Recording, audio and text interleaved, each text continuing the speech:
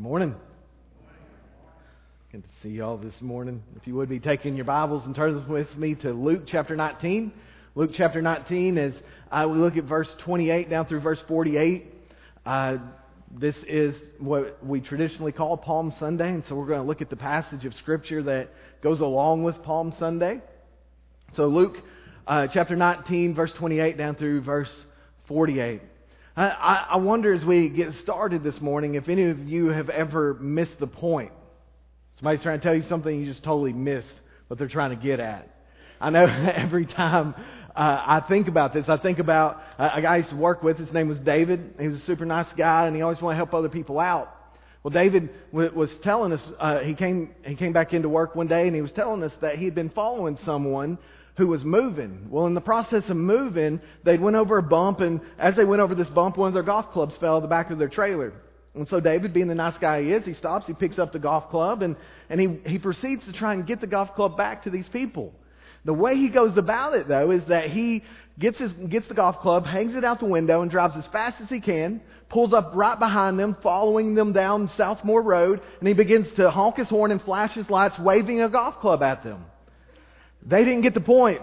They sped, and he said he never saw them again.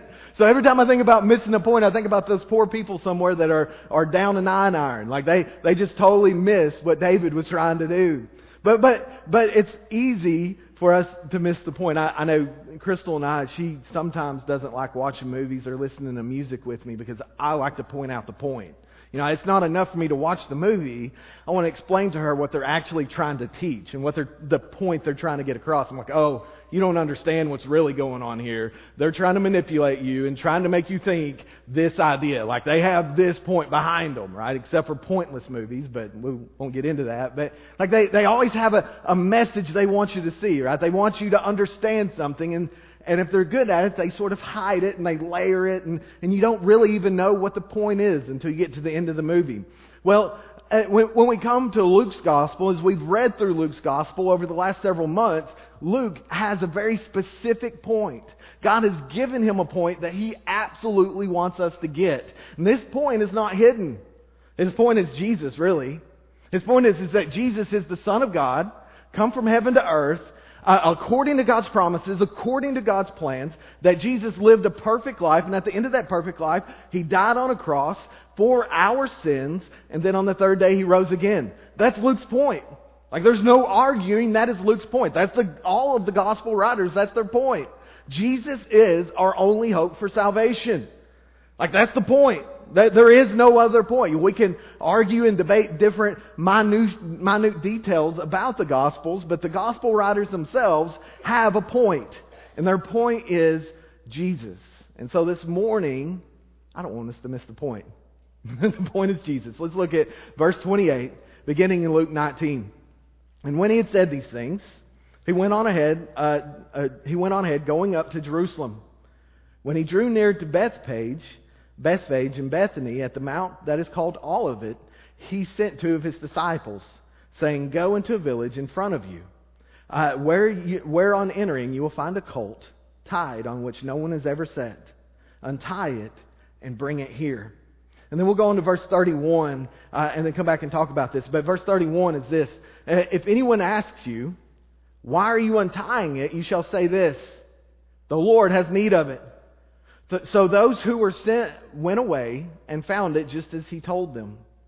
Verse 33, "And as they were untying the colt, its owner said to them, 'Why are you untying the colt?' And they said, 'The Lord has need of it.' And they brought it to Jesus, and throwing their cloaks on the colt, they set Jesus on it." Will you join me in prayer again this morning? Father, I pray that we indeed would not miss the point, that we would see Jesus this morning. God, I pray that your word would be clear to us, Lord, that I would not confuse it, that I would not be unclear in my attempt to share your word this morning. God, I pray that you would open our hearts to hear from you, God, that you would remove the distractions from our minds. And God, that we would truly just spend some time with you now in your word. Help us, God, to grow closer to you. And Lord, I pray that any who don't know you, Lord, that you would bring them to know you even this morning. We pray in Jesus' name. Amen.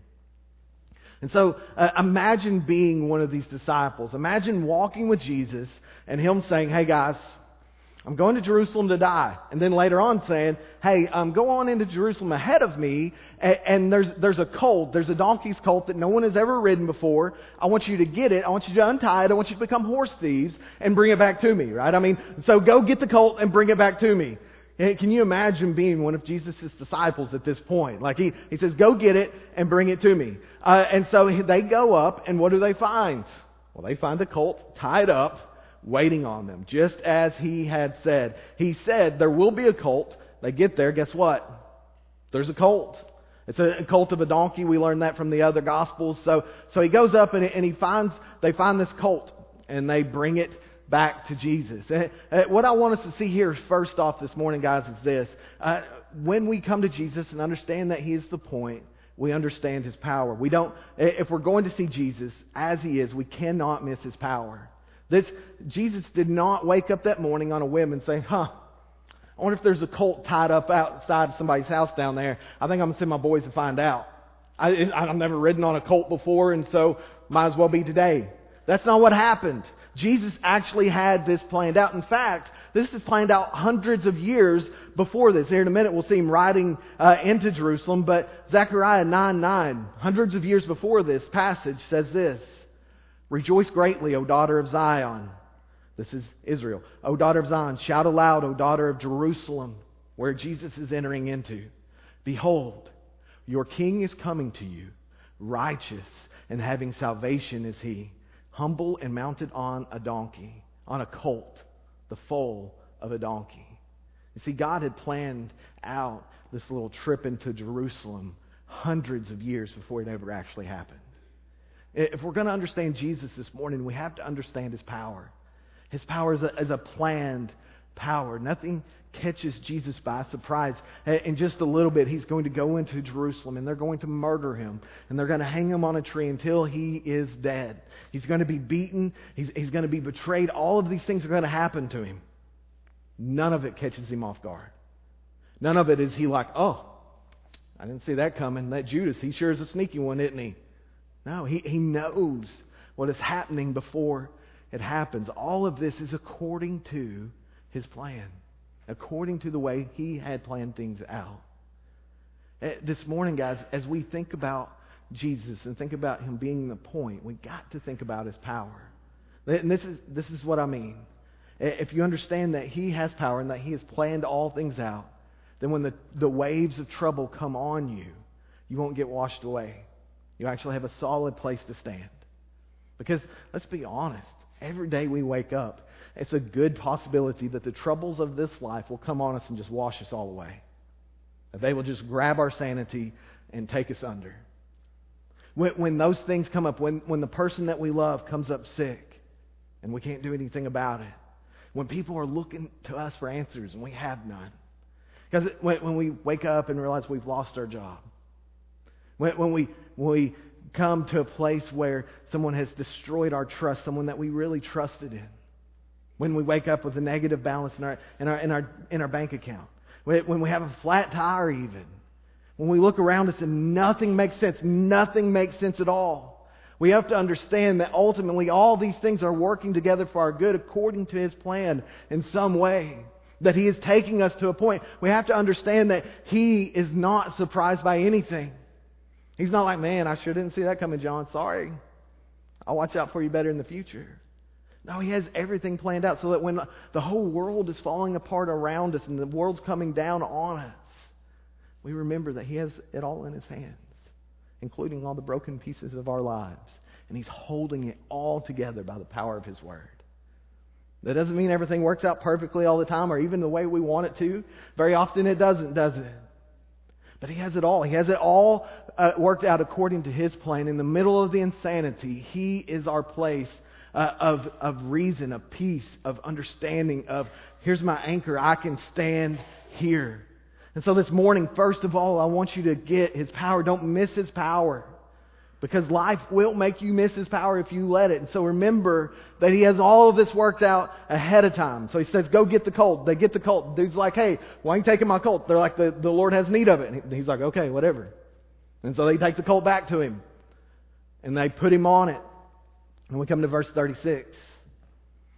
And as he rode along, they spread their cloaks on the road. As he was drawing near, already on the way down to down the Mount of Olives. I'll get it out here in a second.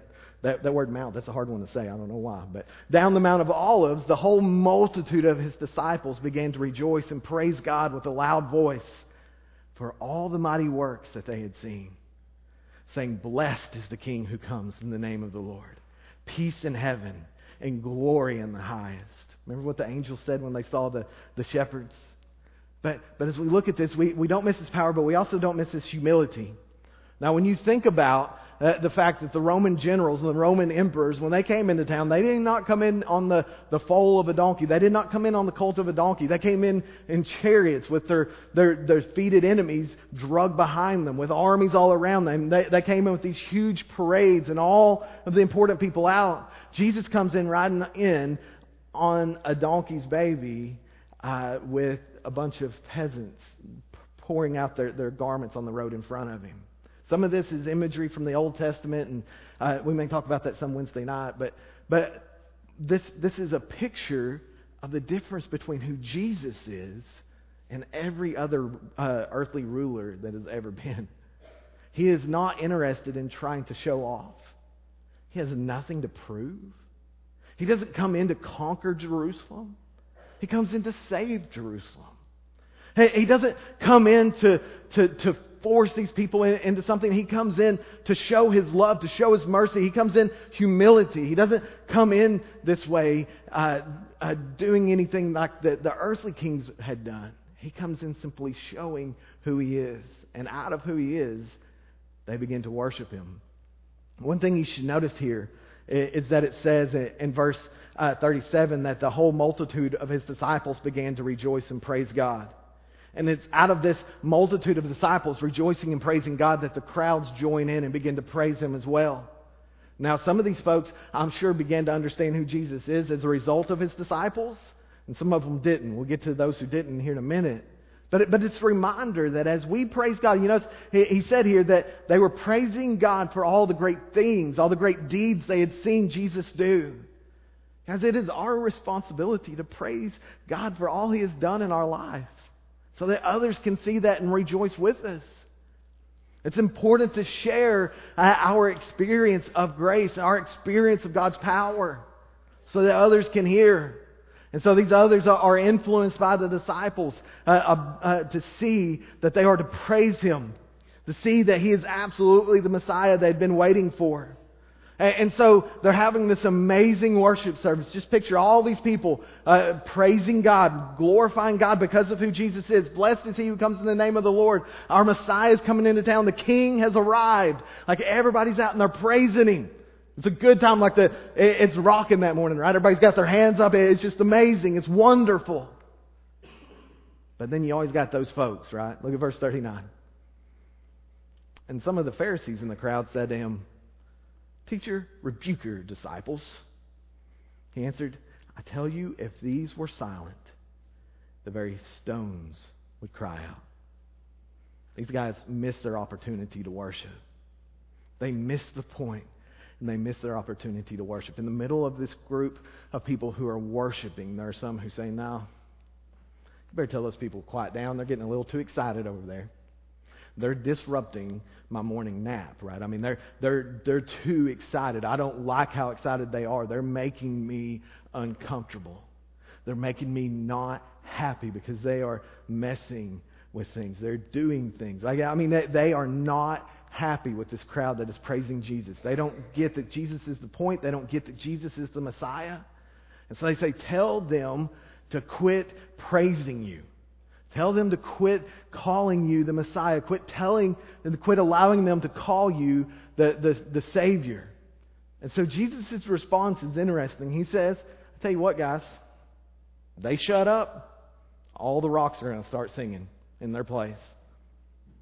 What he's saying to the Pharisees is this: the rocks understand more about the things of God than you guys do. You're dumber than a rock. That's what he's saying to them. I don't know how to put it. But all of creation recognizes that Jesus deserves worship and deserves praise. And these guys who knew everything there is to know about the Bible, everything there is to know about God's promises to His people and what the Messiah would look like, are standing there with their arms crossed and saying, this ought not be going on. This guy does not deserve this worship. These people need to stop worshiping Him. This is wrong in every way. And Jesus says, guys, don't you know that even the rocks would praise me if they were not? And so I want to encourage you this morning. Don't let rocks do your job. Don't allow the rocks to show themselves as smarter than you are. Use your talents, use your time, use your voice to praise the Lord for who He is. Don't worry what everybody else thinks. Who cares what the Pharisees think? Who cares if people call you weird? Normal is way overrated. Be who God has called you to be and worship Him. Don't let others stop you from worshiping this King. Don't miss out on your shot to worship Him simply because others don't agree. And so let's move on. Let's look at verse 41. And when He drew near and saw the city, He wept over it, saying, would that you, even you, had known on this day the things that make for peace, but now they are hidden from your eyes. So Jesus, don't miss His heart this morning, guys. Don't miss what He really desires and what He really wants. While these people were worshiping, Jesus begins to weep. They're worshiping, He's weeping. He's riding into Jerusalem on this foal of a donkey, and as He gets closer to Jerusalem and as the cityscape begins to expand before Him, tears begin to come down His eyes as these people are worshiping. Why is He weeping? Because He knows what's coming. He knows that these people are missing it. He knows that these people are missing the point. Many of them are going to reject Him. In fact, the majority of them are going to reject Him. He says, I wish you would know the things that make for peace. The things that are actually going to satisfy. The things that are actually going to help you. I wish you would know what actually makes for peace. Jesus is who makes for peace. Jesus is what makes for peace. But these people don't get it. You see, these same people, many of them who are worshiping Him at this moment, are going to be crying out, crucify Him by the end of the week. Not all of them. I mean, some of His disciples stay true. They all flee. Outside of John, we'll talk about John maybe another time. But outside of John, all of the rest of them flee. And then you have this huge crowd, this huge throng of people who, instead of being influenced by the disciples, are influenced by the Pharisees. And they cry out, crucify Him. Crucify Him. Pilate says, should I crucify your king? And he says, they say, we have no king but Caesar. Like, crucify this guy. Kill this guy. We don't like him anymore. See, they're still looking for a physical kingdom. They don't get it. They don't understand the Savior that Jesus has come to be. They don't get His heart. They've missed His heart. They're still looking for the physical blessings of the Lord. But Jesus has come to bring a spiritual kingdom. They don't understand what makes for peace. They were blinded to the truth of what truly makes for peace. Which brings me to the question, are we that much different? How often do we come to the Lord? How often do we expect Him to give us peace, physically speaking? Or how often do we not come to Him because we think we can find peace in other places? We think that we can avoid the pain in our heart and in our life by simply not thinking about it, by not acknowledging it, by simply moving it aside. Or we think if we have more money, that will give us peace. Or if we have more friends or more women or more men or whatever, that we could have peace, more power, whatever it is. And it comes down to the fact that there's only one Prince of Peace. And that He's the one who came riding into Jerusalem on a donkey's colt. We forget that He's the point. And He's also our only source of peace. He's the only one who can still your heart this morning. He's the only one who can quiet your soul. And Jesus is weeping over these people because they don't get it. And also because of what's going to happen to them because they don't get it. Look at verse 43. For the days will come upon you when your enemies will set up a barricade around you and surround you and hem you in on every side and tear down to the ground you and your children within you. And they will not leave one stone upon another in you because you did not know the time of your visitation. Don't miss His heart and don't miss His offer of salvation. See, Jesus begins to speak about what's going to happen in about 40 years when Titus will come in, this Roman general. He will come in and he'll just absolutely obliterate Jerusalem. He'll absolutely destroy everything. There'll be nothing left. These people are all going to suffer horribly. Jesus looks out over them and he sees what's going to happen in their lives. And he begins to weep. You know why he's weeping? Because he knows that they have an opportunity to be saved. He says, but you did not know the time of your visitation. You did not know when God showed up and you refused Him. You were not looking for Him. You were not paying attention, so you missed Him. You missed the point. You didn't grab salvation when it was available to you. It says here that He was weeping over them. Who are these people, guys? Who's He's weeping over? These are the people who are going to call out for Him to be crucified. These are the people who are going to mock Him. These are the people who are going to spit on Him. These are the people who are going to kill His disciples. That's who Jesus is weeping over. Don't miss His heart this morning. His heart is for you to be redeemed and receive salvation, not for you to be destroyed. His heart is for you to be set right with God, not punished. His heart is for you to be in heaven with Him for all eternity, not for you to experience eternal hell because you refused to believe on Him. He takes no pleasure in the death of the wicked. He takes no pleasure in those who have rejected Him being punished. He wants you to be saved. He wants to offer you salvation this morning, but you got to reach out and grab it. Because there's going to come a time where He says, you missed your shot. Look at verse 45. And He entered the temple and began to drive out those who sold, saying to them, it is written, my house shall be a house of prayer, but you have made it a den of robbers. Don't miss His call on your life this morning. You're saved to serve. And here's what I mean. I'm trying to say this gently. If Jesus is the point, then you aren't.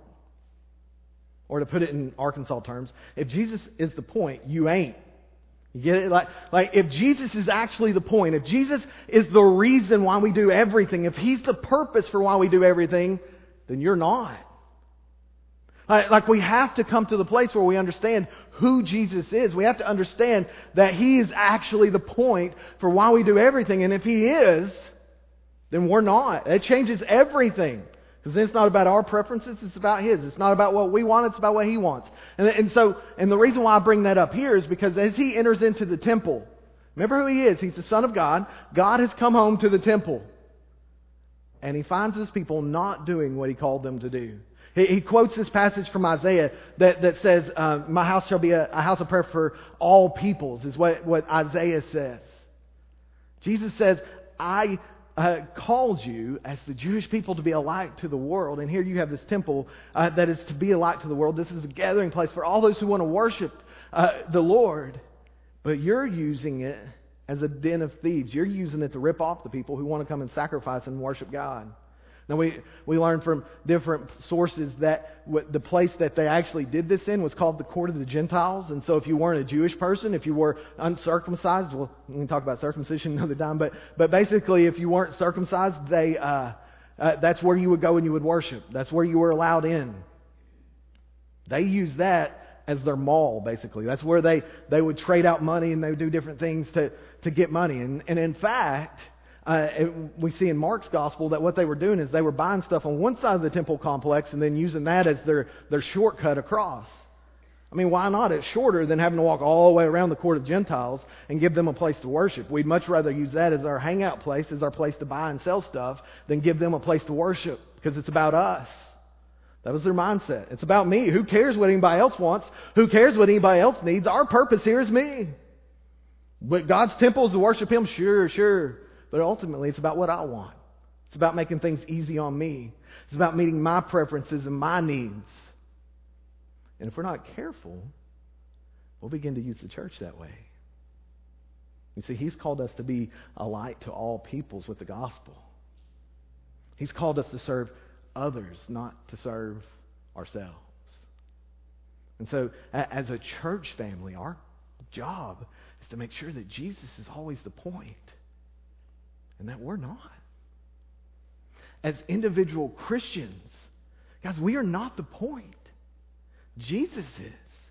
And if He's the point, we're pointing people back to Him. So yeah, I mean, things happen and we get our feelings hurt, we get upset. You know what we ought to do? We ought to praise the Lord that He saved us and point people back to Him through our forgiveness. through our grace, through our mercy. Every time we serve Him, it should not be a matter of, well, I'm serving more than other people, and then like this bitterness that builds up. No, it should be, I get to serve Him because He loves me. What an amazing opportunity. Don't look at serving Him as a burden. Look at it as a blessing. You get to serve the King of the universe. Not as something you have to do, something you want to do. He's the one worthy of your worship. It's so dangerous when we begin to believe that things are about us. When we begin to believe that we are the point and that our good deeds are the point, we'll become like the Pharisees and begin to believe that we get into heaven based on what we do. That's where they went so wrong. They thought they were the point. They thought it was about how good they were. And Jesus said, no, actually, I'm the point. My good deeds are the point. My righteous living is the point. He said, my sacrifice on the cross is the point, not how good you are. He is the point. We are not. And so these people, because they believed they were the point, when Jesus didn't give them what they wanted, you know what they said? Kill Him. We don't want anything to do with this guy if he's not going to give me what I want. You know how you can tell if you've gotten off track? If when God doesn't do what you want Him to do, you're like, well, I ain't serving you then. I'm done. I'm not doing it. I'm mad at you. I ain't going to serve you no more. You've forgotten who the point is. It's not actually about you. It's about Him. And so search your heart this morning and ask, why do you do what you do? Are you the point or is He? And just let me end with this. Let me encourage you again, before I do end, to invite others to hear the gospel, to share the gospel with others. If you're not the point and He's the point, then we ought to be doing all we can to share the gospel. When's the last time you invited somebody else to trust on Him? When's the last time you invited somebody else to come to church with you? Encourage your family and friends that don't know Him to come with you next week. So we celebrate the fact we serve a risen Savior, a living Savior, not a dead Savior. And if you don't know Him, remember His heart for you this morning, guys. If you're sitting there and you're like, you know what, I've been too bad. There's no way I could ever serve Him. There's no way He could ever forgive me. Look at His heart. He's weeping over those who are getting ready to kill Him. He's weeping over those who are getting ready to mock Him and abuse Him and spit in His face. Yet He is weeping over them because He wants them to come to Him. Because He wants you to be saved. He wants you to be forgiven. He doesn't want you to perish. He wants you to live eternally with Him. If you haven't trusted on Him this morning, do that even now. If you would stand with us, and as you stand, I'm going to pray. And after I pray, we're going to sing. And as we sing, would you come? Let's pray. Father, I thank You